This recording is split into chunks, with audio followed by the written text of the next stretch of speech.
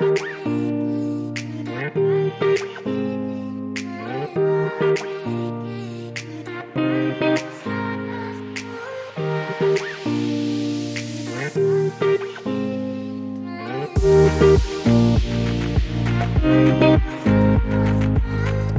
if you have your Bibles, please go to Galatians chapter 5, verse 1. We're just one verse today, Galatians chapter 5, verse 1. This is actually the verse that we're kind of unpacking for this whole series. And Galatians chapter 5, verse 1 says this: "It is for freedom that Christ has set you free.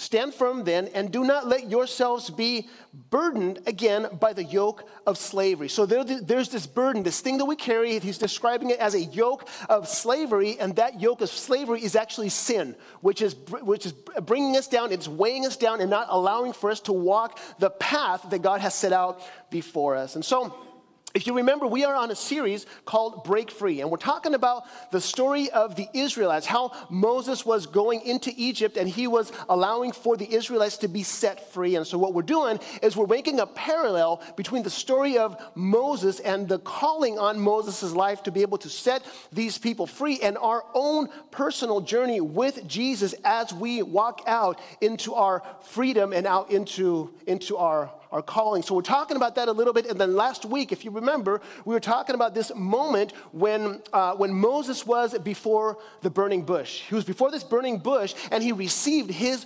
calling from God. And what I want you to know, and I've been thinking about this quite a bit, is that each one of us here, we have a calling from God. Now, maybe it's not a physical burning bush that's going to freak you out in the middle of the night, but we do have individually, each one of us, we have a specific calling that God has set upon our lives. That's why he created you the way that he created you. He didn't make a mistake with you. You have the characteristics that you have because God has something that he wants you to do in this world. Same for Moses, same for us. And so what I want us to think about is that it's not just, hey, you have a calling, let's go into our calling, let's all have a great time in our calling, but there is a price to pay. And so the question that we've been talking about a little bit is not whether or not you have a calling on your life. The question is, are you willing to pay the price? Because there's a price to pay, and this is the price that Moses paid, and it's the price that every single person has to pay in order to step into their calling. Now, the concept of the price is interesting because you're going to pay a price regardless. You're either going to pay the price that it takes to step into your calling, or you're going to pay the price later of looking back and realize you never did it. So it's not a matter of are we going to pay the price or are we not going to pay the price. It's which price are you going to pay. And I would argue that the price of looking back and realizing that we never fulfilled our calling is higher than the price that is paid in order to fulfill the calling that you have been called to. And so we spoke last week, talking about this yoke of slavery and this sin in our lives that is holding us back to walk into our calling. And what I want to do today is I want to zero in on a specific yoke, let's say, that I want us to deal with today in order for us to be free. It's a specific sin that really is all-encompassing. It's one sin, but it all encompasses all the sins in our life. And so I want to go back and look a little bit into the story of Moses. So Moses responds to the calling of God, right? This burning bush, right? He goes into Egypt, and this is not an easy task. I mean, we read about this, we see, the story, and we're like, yeah, he just went in there. But it's such a high price that he had to pay. So God calls him back to face his past. You guys remember he killed the Egyptian, ran away, was in Midian for 40 years, started a whole new life there, and then he has the burning bush, and then he has to go back, and he has to face everything that he had ran away from his past. He has to go back into that moment.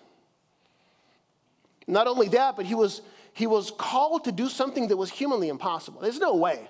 I mean, scholars say that there were around 2.4 million Israelites that he was called to go and set free.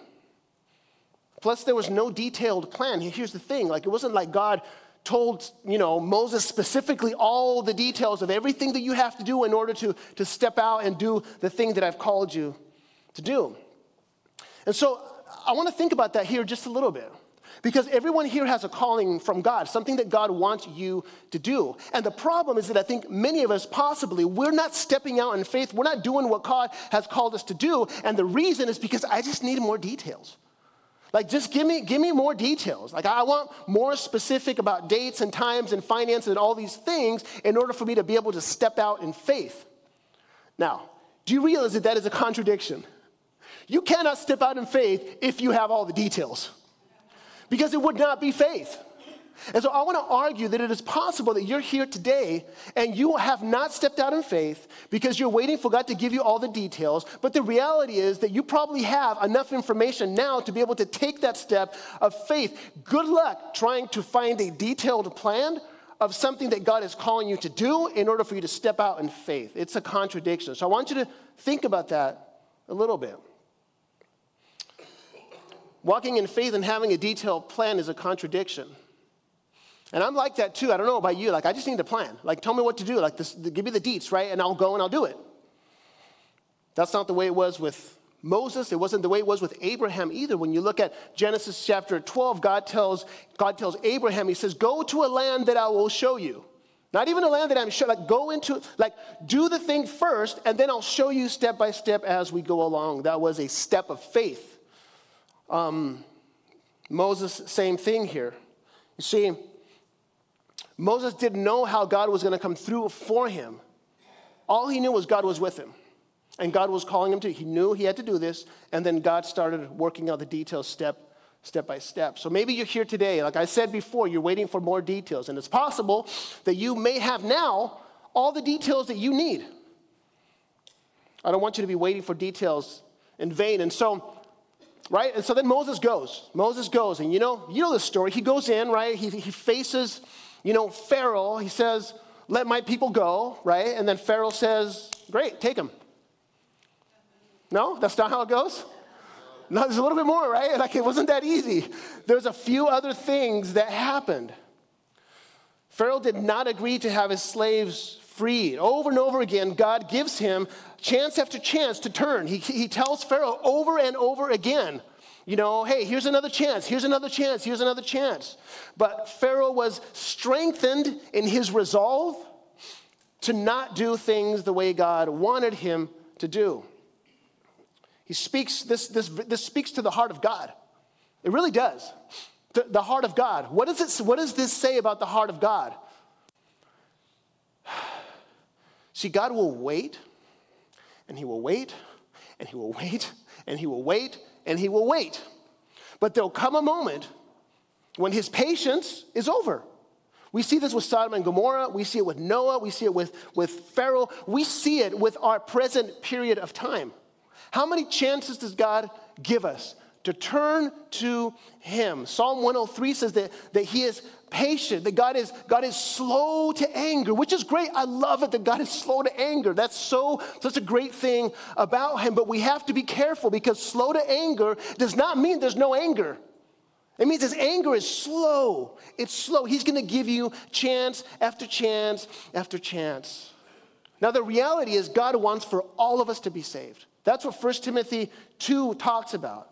However, just like Sodom and Gomorrah, just like Noah, just like Pharaoh, the wrath of God is being held back. It's being held back.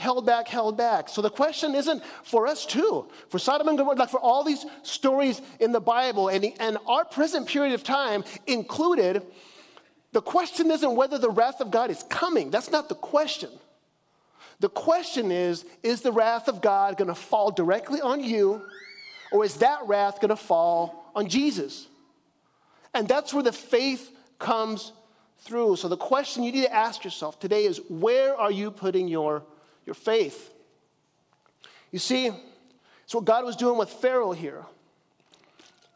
He was warning him, like, this is going to happen, it's coming, and he gave him an out. Just like he's warning you and I every single day, this is like, put your faith in Jesus. Put your faith in Jesus, all of your trust in him. And so what God does with Pharaoh is he sends all these plagues. And these plagues were signs showing Pharaoh who God was. And there's something that maybe there's something that maybe you didn't know about these plagues. So God is showing his power through these plagues, right? But there's something that possibly you didn't know about this, and the fact is that the Egyptians had multiple gods. And their faith was divided between a multiplicity of deities. Like, that's so many gods. And when God sent the plagues, he was not only showing who he was, but he was also displaying the powerlessness of these idols.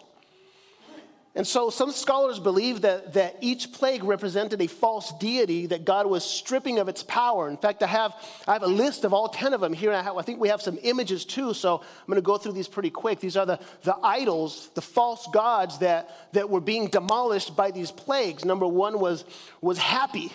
And this one's associated with the Nile and fertility. This was taken down by the plague of the water into blood in Exodus chapter 7, verse 14. The second one was Hecate, which is often depicted as a god with a frog head, and it's associated with childbirth. And this was taken down by the plague of the frogs in Exodus chapter 8, verse 1. The next one, number 3, is Geb. That's another god. It's the earth god that was taken down by the plague of gnats in Exodus chapter 8, verse 16. The next one is the god Khepri, associated with creation and rebirth. And this one was taken down by the plague of flies in Exodus 8:20. The next one is Hathor, which is associated with protection and livestock. And this one was taken down by the plague of livestock, diseased in Exodus chapter 9, verse 1. The next one is the god called Imhotep, associated with healing and medicine. And this one was taken down by God with the plague of boils in Exodus 9, verse 8. The next god was the god Nut or Nut, which is the sky goddess and is associated with the atmosphere. And this one was taken down by God with the plague of hail in Exodus chapter 9, verse 13. The next one is the god Serapis, which is associated with crops. And this one was taken down by God with the plague of locusts in Exodus chapter 10, verse 1. The next god is the god Ra, which is the god of the sun, the solar deity, which was taken down by the plague of darkness in Exodus chapter 10, verse 21. The next one is the god Isis, is associated with protection, motherhood, and life. And this one was taken down by God with the plague of the death of the firstborn in Exodus chapter 12, verse 29. And so what God is doing here with these people and with Pharaoh is he's showing, first of all, Pharaoh who God was. And at the same time, he was demolishing all the false gods. And now Pharaoh had every single chance to repent, but his heart was hard. And the wrath of God came and destroyed him and his people.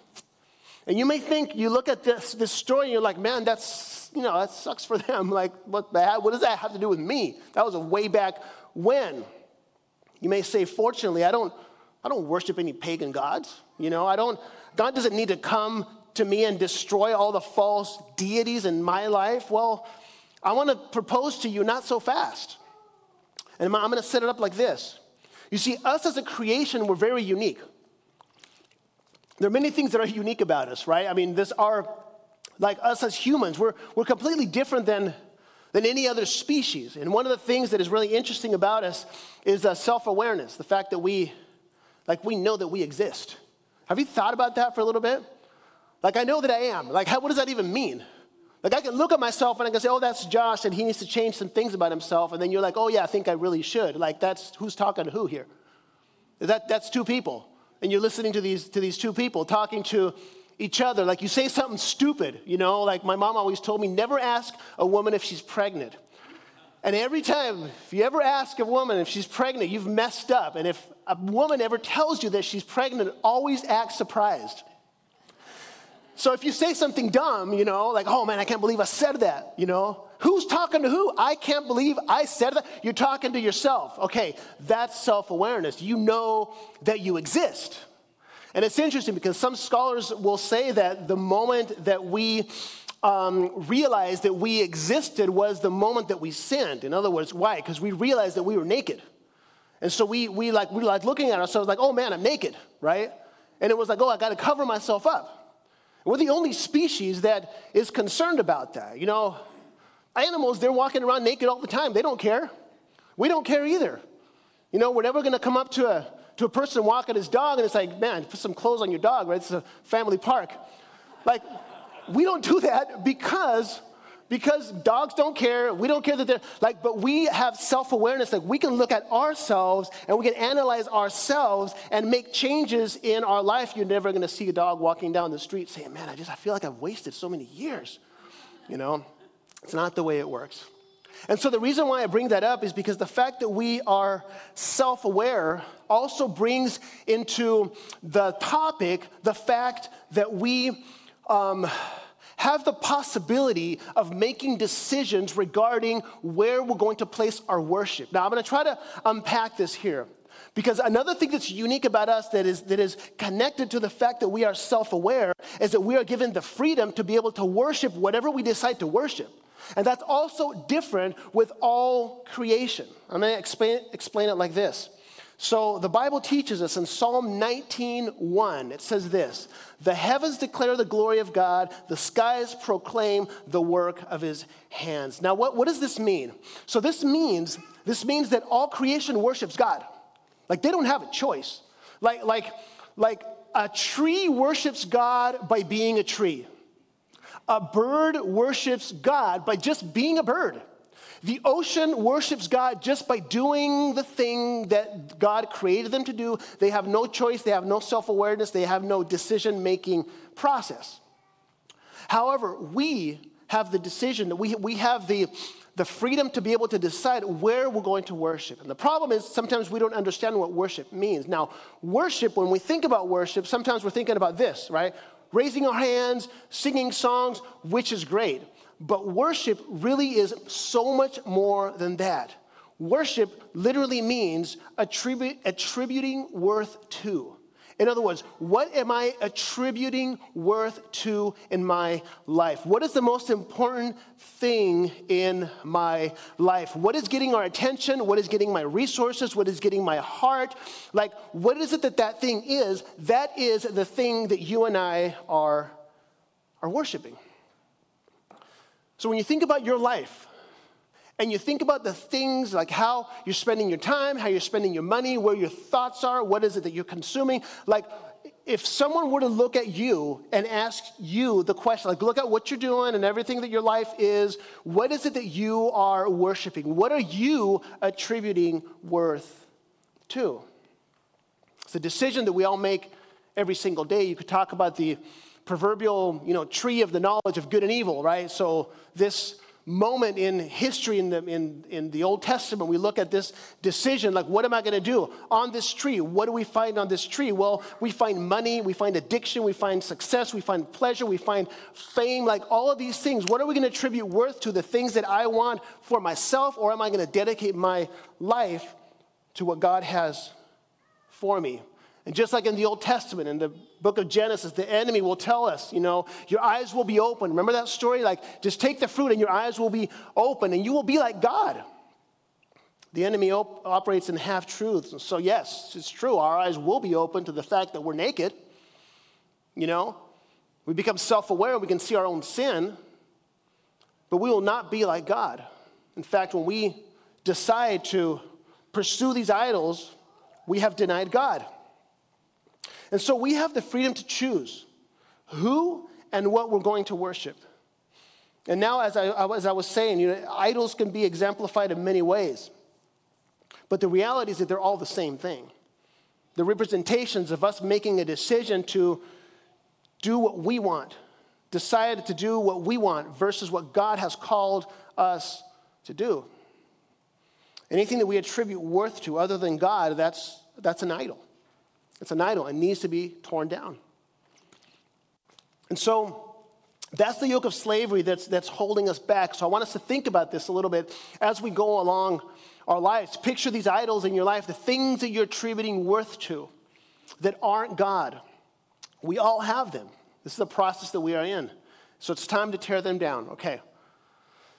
I'm going to close with this. I want to think about this here a little bit as we're thinking about the story and we're thinking about the interaction between God and Pharaoh and tearing down all these false deities. Like, what are the things in your life? What are the things in my life that I am attributing worth to that need to be torn down. You know, one thing I've been talking about a bit this year is the following. And it's the fact that as a church, we're called to make disciples, not mere converts. And what that means is a disciple is different than a convert. You see, a convert is someone who when at one moment in their life, they make a decision, they get baptized, like I'm now a Christian, so you can proclaim Christianity, like I'm a Christian now, right? I'm a follower of Jesus. So that's a convert, let's say. Now a disciple is different. A disciple is when you have taken that decision and then now you're walking with Christ. And walking with Christ doesn't mean just coming to church. It's not that. It's great to come to church, but being a disciple means much more than just coming to church. And this is where it becomes difficult. Because in your life, in your walk with God, Christ is going to start asking things of you. He's going to ask you to start tearing down certain idols. And one of the questions that I ask my staff, relatively often, and people that I talk with, is what are you putting to death in your life right now? What are you currently putting to death in your life? Because when Christ invites us to follow him, he's inviting us to carry our cross and follow him. So there's this proverbial death that he's inviting us to partake in. And it's the death of self. It's the death of these things in our lives that are holding us back from walking in step with the Spirit. And so if the answer to the question, if I ask you one day, hey, so what are you, or you ask yourself, what are you currently putting to death in your life? If the answer is nothing, I would argue you're probably just a nominal Christian who likes the social aspect of church, but who's not a true disciple. Now, the invitation is to become a true disciple. And a true disciple will answer the question, not, hey, I'm perfect now, I put everything to death. I'm like, no, there's this one thing that I am putting to death in my life. So that's the invitation today, is that we can identify what that is. And we can start placing our lives before Christ as a living sacrifice. So I want us to have a moment of prayer here before we close. Because here's the thing. The story of Pharaoh is a very tragic end. God gave Pharaoh so many chances to tear down his idols, to obey God and do what God was asking of him. My question to you today is, how will you respond? How will you respond to the calling of God on your life to tear down these idols? What are these idols? The invitation is that step into your freedom, letting go of this yoke of slavery that's holding you back, and walk out into your life that you were called to live. So let's bow our heads here for a moment and close our eyes. I'm going to say a few things and then we're going to pray. Because maybe you're here today and you're realizing maybe this morning for the first time that the life of a Christian is much more than church attendance or getting baptized or this or that, but it's an invitation of a life where we are putting things to death. We are tearing down our idols.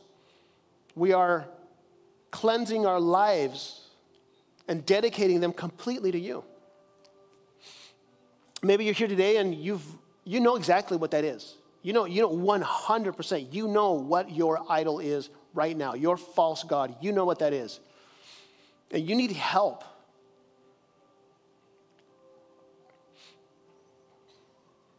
And so I want to pray for you. Because for some people, it's so hard right now. Especially when it's an addiction or something that you just can't physically seem to resolve. So I want to pray for you today. I also want to talk to those who maybe you don't know what it is. Maybe this is so new to you. Maybe you thought Christianity was just doing things, coming to church and giving a tithe and going to a growth group. Maybe you understand now that stepping into faith requires sacrifice and taking a step. And maybe this is new to you. And you want for God to identify for you what that is so you can move and start tearing these idols down in your life. Maybe you're here today, you've been a Christian for such a long time, and you've kind of settled into a comfort zone, a rhythm. And God maybe is challenging you now to step it up and really do some uncomfortable things. I don't know what it is for each one of you. But what I do want to do is I want to pray for you. So let's pray together. So Lord God, we thank you so much because you are speaking to us. You're speaking to this church. I want to thank you, God, because you've sacrificed your Son for the forgiveness of our sins. And we can come to you clean because of what Christ did for us. Thank you so much for that, for salvation that was made available through Jesus. But I also want to thank you because you've allowed for us in this time that we're here on earth to have a path to walk in. And this path that we walk on is a path that is not an easy path. And it requires dying to ourselves. It requires putting to death our idols. It requires doing hard things. But it's such a worthwhile life. And so, God, I just pray for each one here that we won't walk away from this message today and just like, okay, just heard it was kind of good. I didn't like it that much. It was a little long. I don't know. But that we'll walk away realizing that there is something that you're asking of us to put to death. So that's my prayer today, that you'll speak to each one of us and that we'll go home today thinking about this. And that the result of that will be that we will tear down these idols and begin to walk in step with the Spirit. That's my prayer today. In Jesus' name we pray. Amen. Amen.